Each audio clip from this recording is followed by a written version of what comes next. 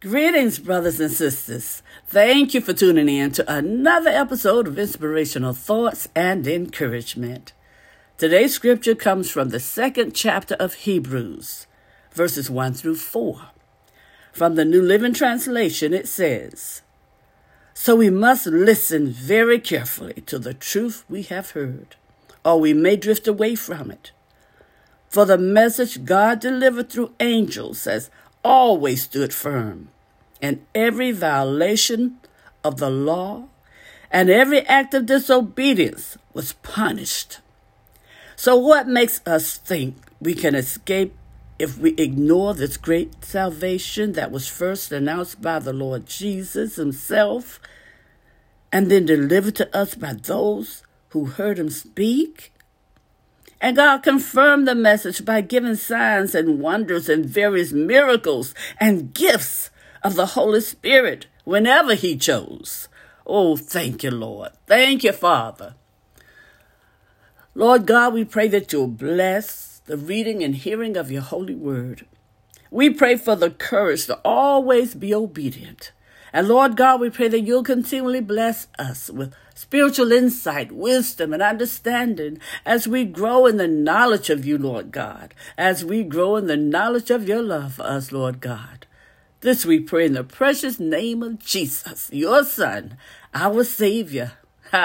Amen and amen. Thank you, Lord. Thank you. Thank you, Lord. Brothers and sisters, some churches today may avoid using biblical language to describe what it means to be saved because the terms can be confusing. Amen. But since God chose these words to convey the greatness of our salvation, we should not overlook them. So in order to understand grace, it's essential that we understand the following concepts, such as redemption, regeneration, justification, forgiveness, reconciliation, and sanctification. Amen? Now let's start off by talking about redemption. Redemption refers to Christ's payment for sin. In other words, his death on the cross purchased us for God. Regeneration is a supernatural work of the Holy Spirit, in which he gives us divine life and makes us into new creatures. Oh, hallelujah. Justification is God's declaration that through our faith in Christ, we are righteous and acquitted of guilt for sin. Oh, thank you, Lord. Forgiveness is the removal of our guilt. To accomplish this, Jesus went to the cross in our place and bore our sins.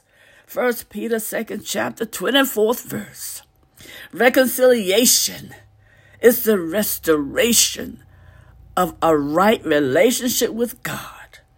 No longer his enemies. We're now his beloved children.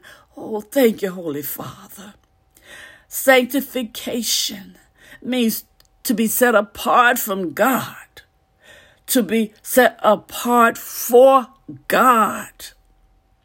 It is the process by which we grow in holiness and obedience. Amen.